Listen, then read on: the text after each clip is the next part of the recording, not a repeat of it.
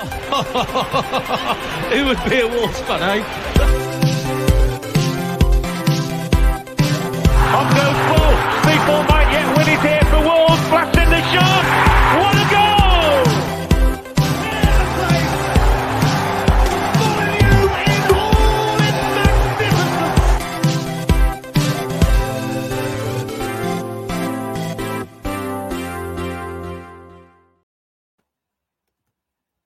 Hi everybody and welcome to your latest GTA Fancast with me, Gully. Now normally, obviously I'll be reviewing the latest fixture, but due to the circumstances surrounding the Wolves managerial position based on the fact that Bruno Lage is no longer in situ at Wolverhampton Wanderers, I have actually gone away and had a look at what could be our new manager. I've decided to actually not have a look at the usual suspects that we've been linked with, the likes of Julian Lopetegui, Pedro Martins, Ruben Amorim, just because I think it's worth pointing out that there's a world away from George Mendes and his cabal of players, staff, managers as well. And whilst it might be the case that we do end up going down that familiar route, I think it is worth just considering that there's a whole network of people out there that are worth consideration and worth looking into as potential managers, because there's so much talent out there, as proven by the likes of Brighton, like Brentford, of plucking certain managers from relative obscurity and them going on to do really, really successful things at those clubs. But I've got 5 managers I've picked out from across Europe and also one from South America. Running from left to right there on your screen, we've got Kjetil Knutsen from Bodo Glimt, Marcelo Gallardo from River Plate, Frank Heijs, I think you pronounce it, from RC Lens, and Urs Fischer from Union Berlin, who are having an amazing time. And kind of late last night, obviously the name Bo Svensson arrived as part of a short list of candidates. So I'll kick off with looking at Svensson. He wasn't someone that was on my radar initially, but given the links that have come up since yesterday, I thought it'd be worth considering what type of manager that he is. And as of many managers that are based in the Bundesliga, he is a bit of a Gegenpress disciple. He's had time within the kind of Red Bull conglomerate at FC Liefering, who are the feeder club to RB Salzburg, really. And off the back of managers to kind of be really embedded in those RB Leipzig and RB Salzburg ways of high press football, the Ralf Rangnick school of management. And I think while he's clearly had instant success at Mainz, he came in to a team that was actually sat within the bottom 3 and instantly turned around a leaky defence straight away and got them playing much, much better. I'm not sure that our squad profile actually sits well with someone who wants to come in and instantly start pressing teams high up the pitch. He likes his teams to have a lot of high turnovers and, as a result, a lot of shot volume off the back of it. So consistently winning it high, consistently getting shots off.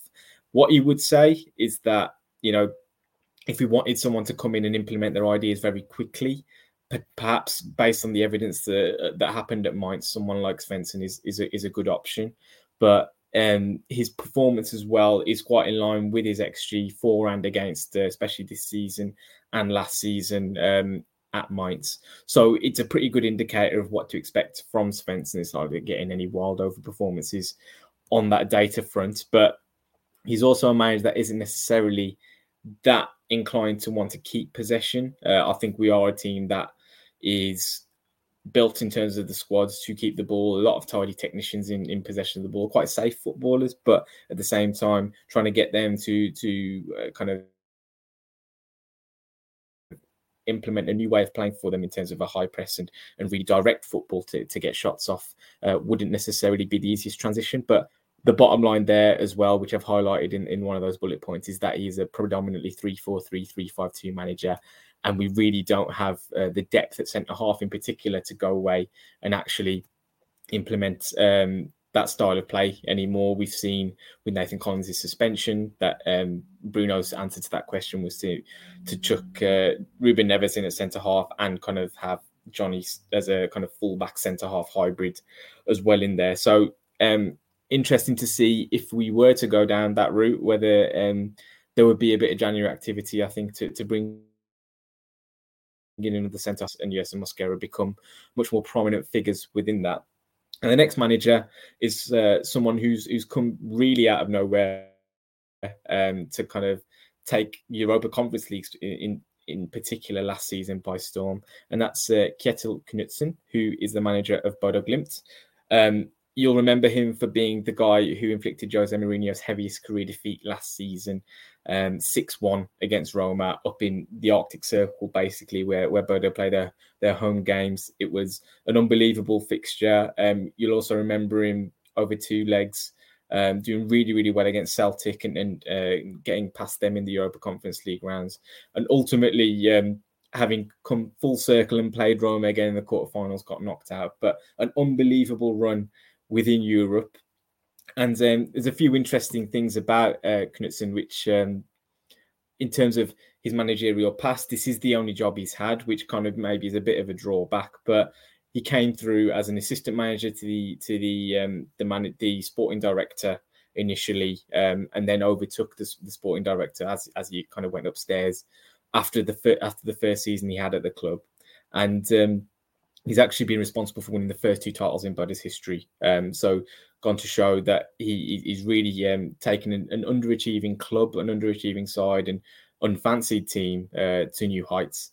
And he's done that by playing really good attacking football as well. Generally playing a 4-3-3. They like to play through the thirds. I'd definitely urge you to go and watch the highlights of the Celtic game at Bodo.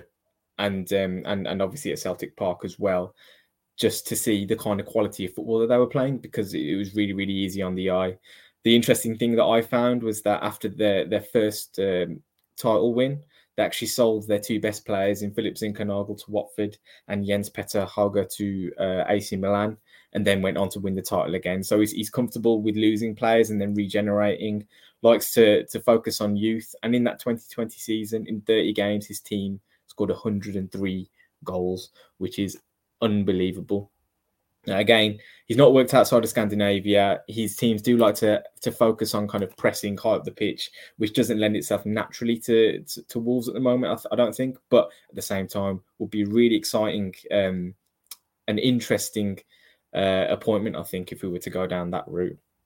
Now, this one I picked out for myself, who I think has maybe gone a little bit under the radar, biding from France, actually. And his name is Franck Heis, who is the RC Lens manager. Now, Lens actually got promoted 3 seasons ago now. And since promotion, much like Wolves, when they got promoted under Nuno Espirito Santo, consecutive 7th-place finishes. They've not done it the Nuno and Wolves way. We weren't able to kind of go out and spend the kind of money that Wolves, to show that is able to bring in talent, utilize it, and move it on as well, much like Knutsen. So if you look at the likes of Shakhtar Kure, who's moved on to Crystal Palace in the last year, Arnaud Kolomoendo was a young player who was on loan from PSG, who's actually moved on as well now, and he's managed to consistently keep up the ability of the team to actually perform at a good level. Jonathan Klaus was one of the kind of stars of the Lens team last season. Worked his way into the French setup as well. Has now moved on to Marseille, but he from right wing back was a massive part of Franck Heis's team in doing well. He really insists on his wing backs being very productive. On the other side, he's got Przemysław Frankowski, who's doing well on the left flank. And again, slight drawback being that he does play a 3-4-3, but that ability to have those 3 centre halves, as we know, can be a good way to alleviate pressure and play out from the back. And his defenders, Kevin Danso and Medina, 2 of the top 10 in Liga at the moment. Medina is the one who kind of tends to pass his way out of the back, and Jonathan Gradit, who is the one that carries it really from the other side, with Kevin Danso sat in between the 2 of them. Another one who has only managed one team and never outside of France, as he worked either. So potential for a bit of a risk there, obviously, without having worked in a different environment. But again, another good young manager who's clearly got a lot of potential. Now we're going to go over to South America now for the next candidate, and that's Marcelo Gallardo. Slightly different type of manager. He's actually been quite a long-serving manager compared to probably most on the planet. Really, he's been manager at River Plate since 2014, which in the modern day era, it really is a long time to be kind of taking charge of a single club. And maybe there's a question mark there over whether teams have come in for him or not, or whether there have been doubts over his actual abilities. But he has been name checked by Guardiola as a coach with real potential, and he showed in their latest title win that the team was miles ahead of everybody else in the league on XG, on XGA, on progressive carries, progressive passes as well. Just totally obliterated the Argentinian league and really kind of played a lot of attacking football within that as well. He obviously had Julian Alvarez, who's gone on to start really well at Manchester City with a real goal threat. Enzo Fernandez, that we know really, really well because of our reported links with him in the summer, which came close to fruition, but unfortunately he ended up going to Benfica and he started well there as well. But the interesting thing for me about Gallardo is he's not really wedded to a particular system. He plays 3 at the back sometimes, he plays a 4 at the back sometimes, keeps teams guessing, often plays quite a narrow midfield as well, and plays with the diamond. But I'd be curious to see how that would kind of play out at Wolves as well. But the only slight question mark I had was that in his 8 years at the club, he has only won the 1 league title. Now, obviously, we know River, Boca, the 2 main clubs within Argentina that would kind of be fighting it out for the top prize. He has won the Copa Libertadores as well, which is another fiercely contested continental competition, which shows his kind of credentials as winning titles, which can only be a good thing. But again, maybe a slight drawback there that he hasn't worked anywhere else outside of South America. Previously was in Uruguay with Nacional as well. But another really exciting manager who has been tipped for big things in the future. And I've got one final candidate, and this isn't necessarily the most serious one, I think, just because I think when you delve a bit deeper into the data and analytics behind their success so far, maybe it isn't quite what it's cracked up to be. But Union Berlin, you cannot ignore at this moment in time. They're top of Bundesliga.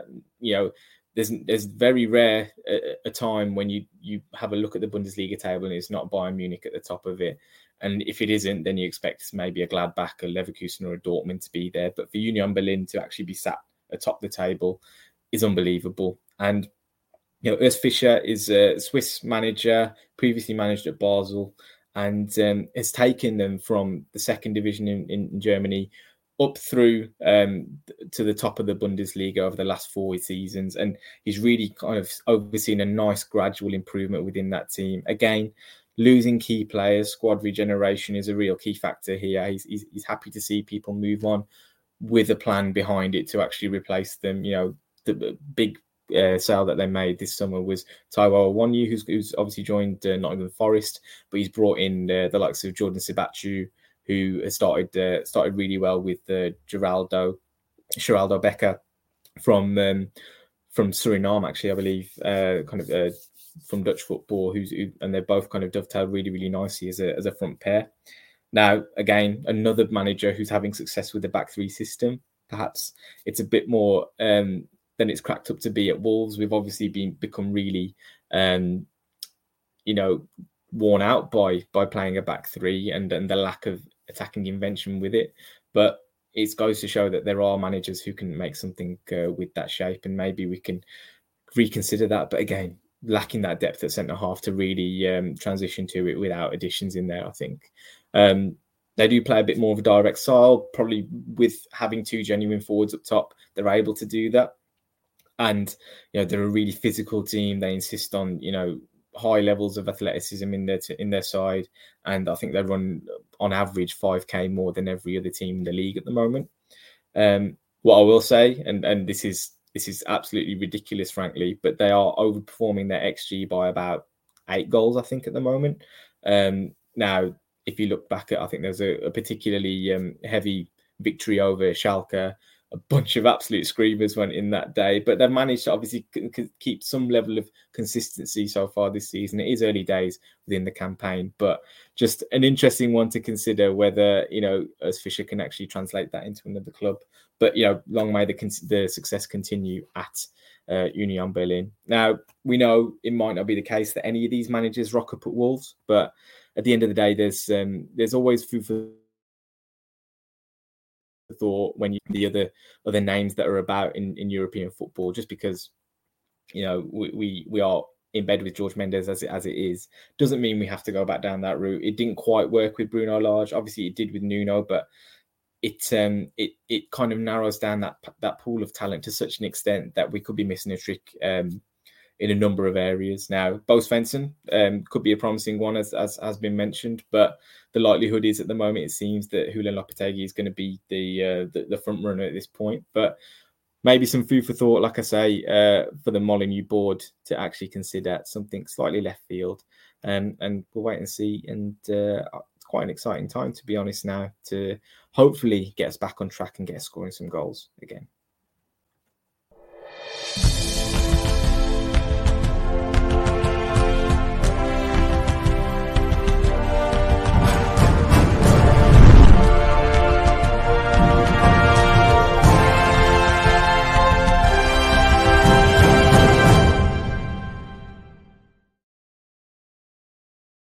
When you're drinking a frozen beverage from McDonald's, your brain may not like how refreshingly cold it is, but the rest of your body, oh yes, it's gonna relish every moment of it, because there are drinks. Then there are drinks from McDonald's. Get all the chill you need for just $1.69. From any size frozen drink, like a frozen Fanta Blue Raspberry, to a new ice-cold lemonade. Prices and participation may vary. Cannot be combined with any other offer. Ba-da-ba-ba-ba.